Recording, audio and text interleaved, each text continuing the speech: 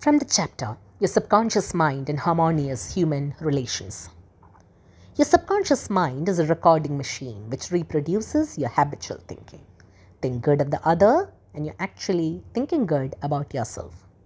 A hateful or a grudge or a resentful thought is a mental poison. Do not think ill of another, for to do so is to think ill of yourself. You are the only thinker in your universe, and your thoughts are creative. Your mind is a creative medium, therefore, what you think and feel about another, you're bringing to pass in your own experience.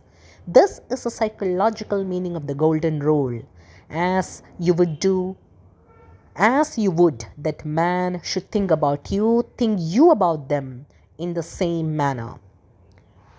To cheat, rob, or defraud another brings lack, loss, and limitation to yourself.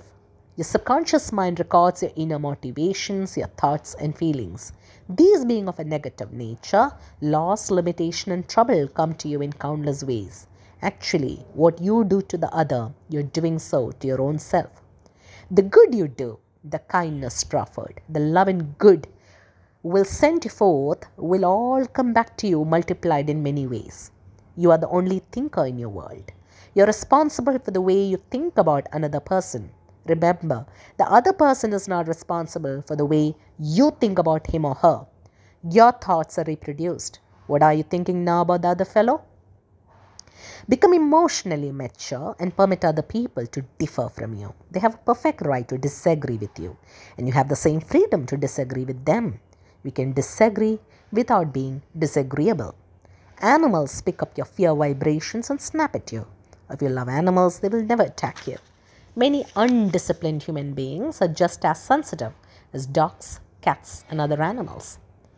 Your inner speech, representing your silent thoughts and feelings, is experienced in the reactions of others toward you. Wish for the other what you wish for yourself. This is the key to harmonious human relations. Change your concept and estimate of your employer. Feel and know he is practicing the golden rule and the law of love, and he will respond accordingly. The other person cannot annoy you or irritate you except you permit him. Your thought is creative, you can bless him. If someone calls you a skunk, you have the freedom to say to the other, God's peace fills your soul. Love is the answer to getting along with others. Love is understanding, goodwill, and respecting the divinity of the other. See, you would not hate a hunchback or a cripple.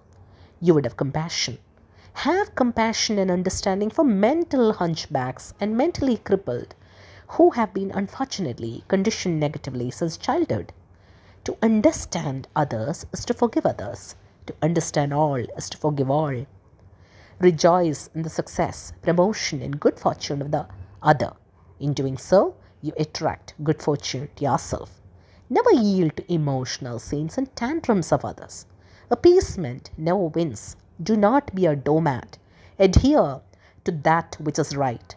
Stick to your ideal, knowing that the mental outlook which gives you peace, happiness, and joy is right, good, and true. What blesses you, blesses all.